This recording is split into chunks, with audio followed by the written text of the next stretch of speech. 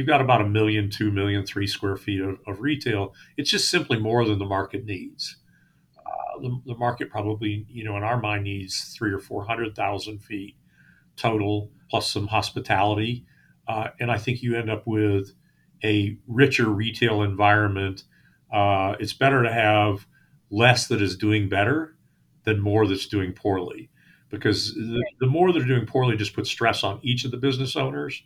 But if we can reduce the footprint, but have the better quality operators be the ones who thrive and survive, then I think the whole built environment gets improved upon. I think that many of those products that you used to go to the mall to buy, they're being sold online today. Not that everybody's 100% online, but there are enough of us buying online to put pressure on those retailers to consolidate. You just saw the Bed Bath and Beyond bankruptcy recently. So I think it's re-envisioning what the success of retail is going to be. We actually are not negative about retail. We just think retail needs to be re-envisioned.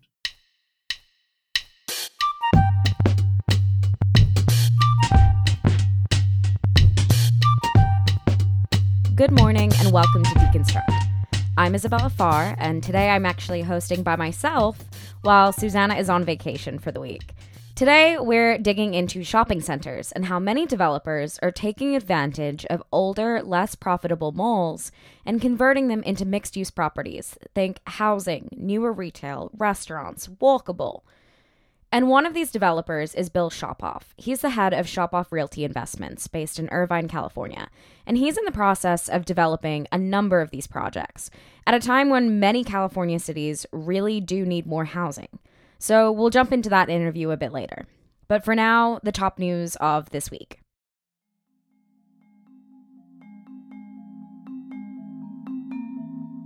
First, rent stabilization is heading to the U.S. Supreme Court.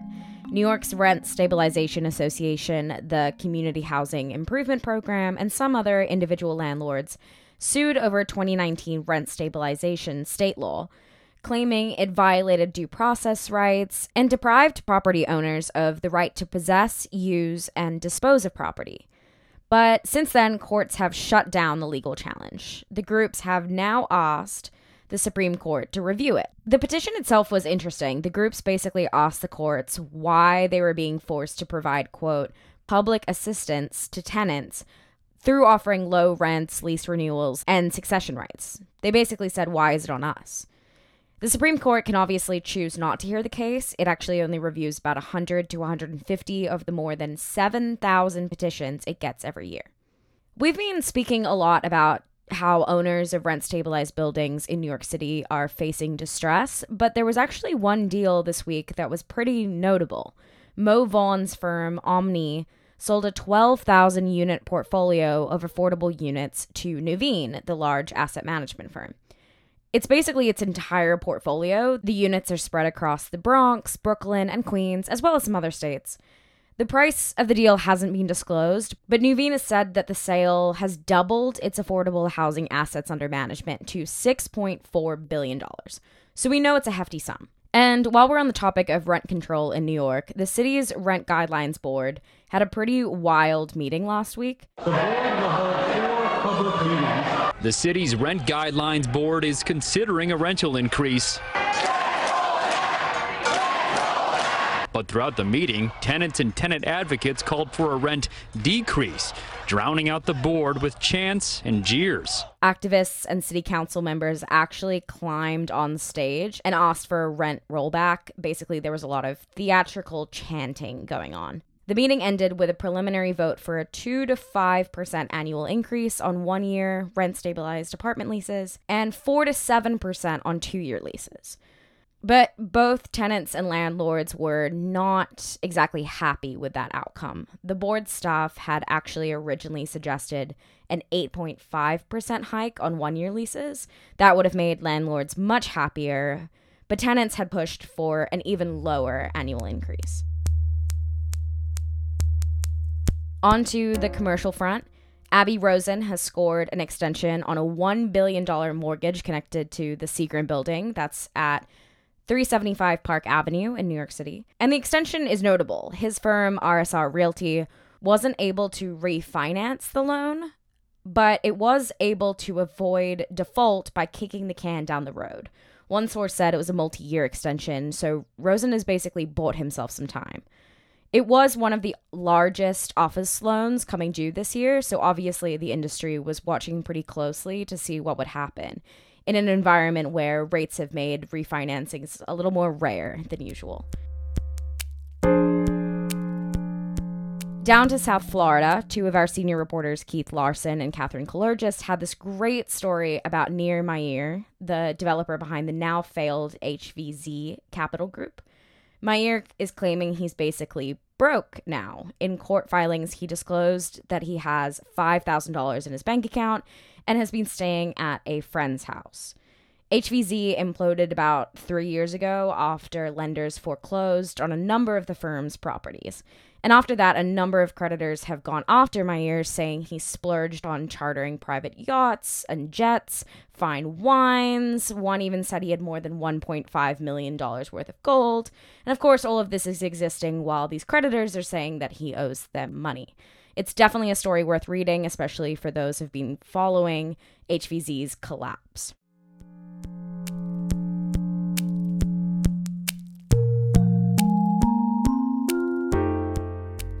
And our last story involves a bank we seemingly love to talk about on this show. It's one that everyone's been following for a few weeks now, the collapsed First Republic. One of our reporters in New York, Harrison Connery, found out that the bank's low-cost mortgage program is likely dead.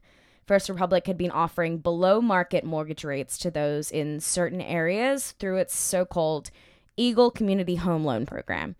The bank offered it to people at all income levels, but said it designed the program to help Black, Hispanic, Latino, and Asian communities, especially those with low to moderate income levels.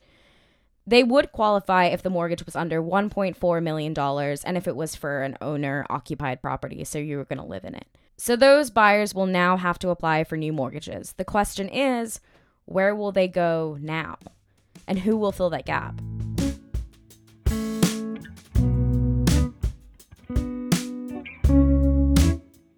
So, Bill, thank you. Thank you for coming on.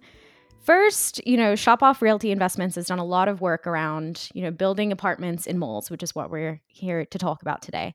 Can you talk about why you're looking at these conversions and redevelopment projects, building and adding apartments at big retail centers? What is driving this need? Well, it's a couple of things. First of all, you've got the state of California has their allocation of new housing needs, that there's a supply-demand imbalance in a number of the communities that we do business in. And so these are really just opportunities to fill that demand. And these are the easiest parcels in our mind, the areas to get the most scale. Because Orange County is largely built out, and many other markets that we're working in are largely built out. So to find a significant parcel of land that might be available for redevelopment, and clearly at some of these, they've passed their prime as retail opportunities, but they're in great locations. And so that great location just needs to be re-envisioned as something else. Got it. So speaking of location, there's been a lot of talk about building like a new form of suburb, right? Like you have like closer to city centers, it's more walkable, more amenities. I guess, this is where it's heading in terms of mixed use development. We're seeing retail plus apartments plus entertainment and restaurants and all of this kind of more condensed. Is this something that you're envisioning? Yeah, I think it becomes a little bit of an urban suburban environment.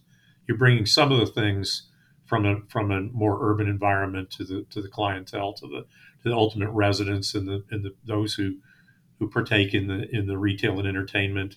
In an example like our Westminster Mall project, you've got about 1 million, 2 million, 3 square feet of retail. It's just simply more than the market needs. The market probably, in our mind, needs 300,000 or 400,000 feet total, plus some hospitality. And I think you end up with a richer retail environment. It's better to have less that is doing better than more that's doing poorly, because the more that are doing poorly just puts stress on each of the business owners. But if we can reduce the footprint but have the better quality operators be the ones who thrive and survive, then I think the whole built environment gets improved upon. Can you talk about the retailers that are thriving? I know that grocery has done particularly well, more niche retailers. Can you talk about, I guess, some of the more specific types of retail that are doing well? Well, grocery's done very well. Food, both quick service, but really probably more than quick service, has been some of the higher end restaurants have done very well in the, what I'll call the post COVID. I don't know, we're out of COVID, but since the beginning of the pandemic, people determined that they'll support higher end restaurants. I think I'll call restaurants and slash entertainment, other types of entertainment that may fall within that. I think it's experiential retail versus goods retail. I think not that there will be no goods and services that no goods that you can buy, but I think that many of those products that you used to go to the mall to buy, they're being sold online today. Not that everybody's 100% online, but there are enough of us buying online to put pressure on those retailers to consolidate. You just saw the Bed Bath and Beyond bankruptcy recently.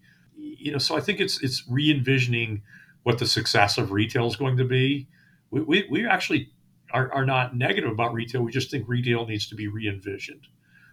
But we think it needs to be re-envisioned with both a for rent and for sale product, bringing homeowners and residents at new apartment buildings into a new environment where they can all cohabit together, and there's a synergy amongst those various people.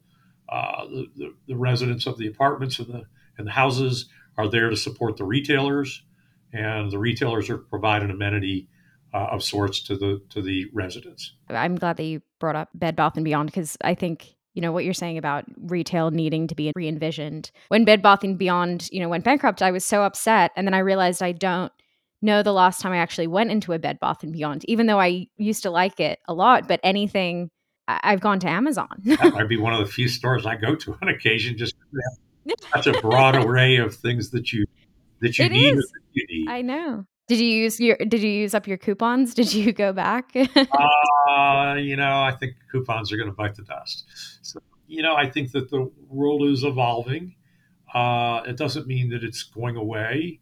Um, you know, I have a number of friends that are strictly focused on the retail business, and their centers are doing well. So I think that it's getting quality. But I think in the circumstances that we've been involved in, on several opportunities so far, we think that they're the right time. We've been able to align with the city's desire to bring housing into these areas. And so we're not leading the charge. We're really kind of following the example of the communities, where the electeds and the appointed officials are making a decision that they want to bring housing into these communities, and revamp and re-envision what is just really now kind of a, particularly like the enclosed malls. And not all enclosed malls are failures. Some of them are doing quite well. We bought in one in Northern California, and the mall itself's doing well. We just bought one of the anchors that was it's over anchored today. There's not real demand for that anchor, so it needs to be something else, and bring some life into that segment of the mall, and bring some new customers to the mall. Are there certain malls where I've been looking at a lot of concerns around office to residential conversions, but I was wondering if there are certain malls where residential makes more sense and where it might not make more sense? Can you talk about the kind of challenges there? Well, I think it's just, is there an underlying demand? Is there a need for more housing? That's your starting point. Is there a need for it? Is there support for it? Can you work through the issues with the other retailers, with the typical REAs or CCNRs that govern the retail environment, the mall environment? But look, a mall that has available space but no demand, or the value of the land or the building is more than a development site is worth, doesn't make much sense. But if you can buy land for less than, I can buy land and building in an existing building for less than I think the fair value of that land is, then it makes sense for me to participate there. So it's is there a need that we can fill at a rational market value? That's the beginning point of the discussion. So just because there's a mall there, um, doesn't mean we're looking at it. We've looked at a lot of them, and I think it's the same as the office to residential conversion, because we're not talking about conversion, by the way. We're talking about demolition and redevelopment. Whereas in the office, you're hearing some people talking about adaptive reuse. But I think what you're going to find is it's a very small percentage of the office buildings that are actually functioning for that adaptive reuse. So you talked before about, we're in a different environment than we were when COVID first started. But how has the pandemic changed your investment strategy? Well, we try to be flexible. I mean, probably what's changed our investment strategy more than the pandemic is now, a pretty rapid shift in interest rates. So it's adjusted our exit valuation, so that has to adjust, our entry points into many assets. But look, the housing market, people spent money on housing during the pandemic. You saw this rapid rise in both rents and home prices. Our sense is it's not sustainable, and so we've not underwritten the full impact of that into our current transactions. So sometimes we get beat out on it by somebody who's candidly more aggressive than we are in how they see the trajectory. They may see the trend line continuing, and we may see a flattening or even a pullback in sale prices or rental values, depending on the submarket. And speaking of interest rates, obviously, again, we're in a very, very different rate environment now than we were a year ago. And the Fed has just raised interest rates again by a quarter of a percentage point. How are you thinking about financing and refinancing and getting construction loans right now? Well, it's way more challenging than it was 24 months ago or even 12 months ago. Um, we're thinking that we have to pay less for the land because the finished product is going to be worth less because of higher interest cost and probably a higher cap rate on the exit. So it's just impacting the kind of the whole formula of how we think about a new project. And I think furthermore, it's where does the capital want to go today?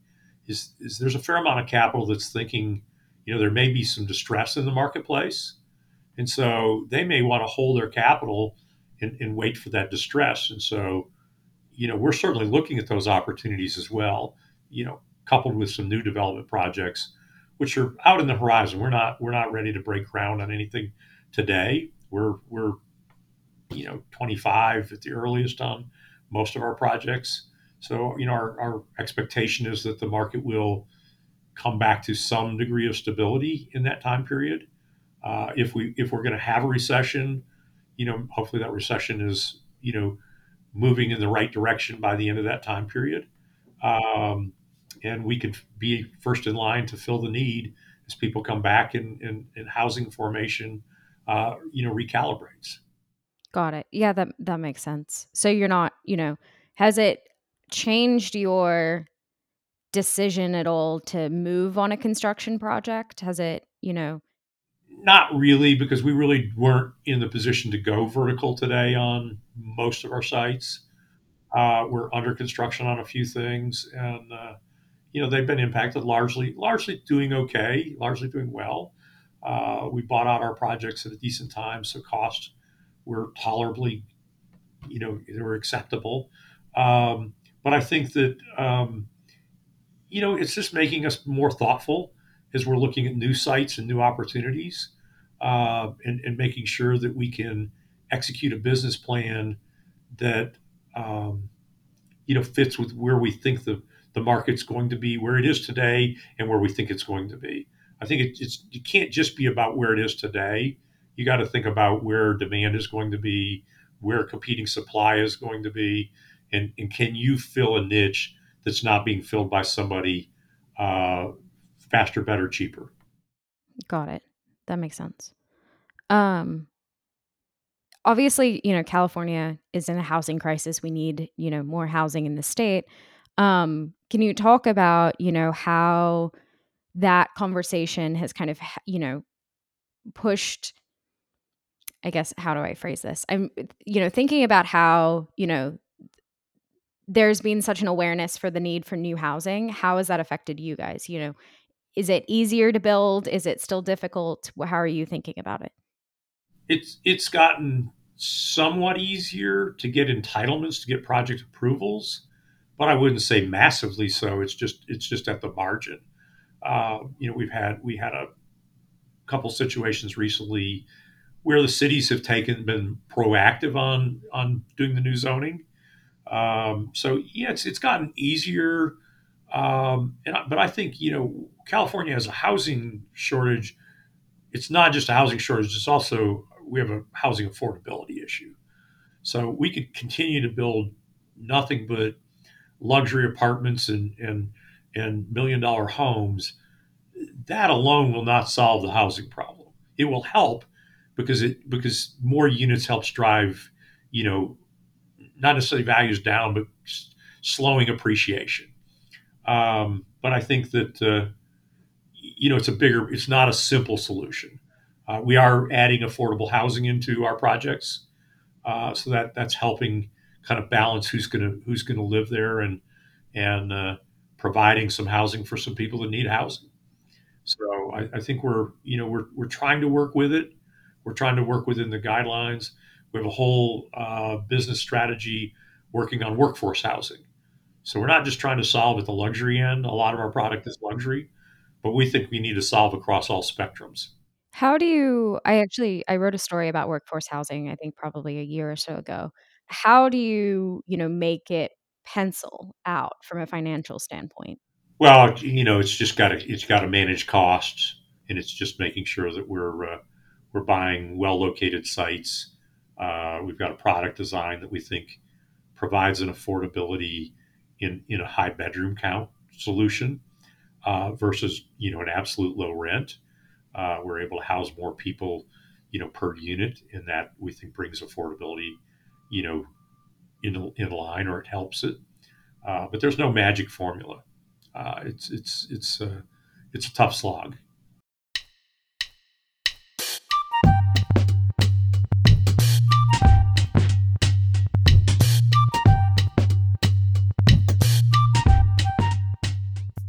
Deconstruct airs every Monday on Apple, Spotify, Stitcher, and wherever else you get your podcasts. Or you can listen at therealdeal.com. For comments on this episode or on the series, or if you have an idea or guest you'd like to pitch, feel free to reach me or Susanna at podcasts@therealdeal.com. Next week, we're actually going to chat about rent stabilization in New York City and why some landlords are facing distress on these properties. Tune in then.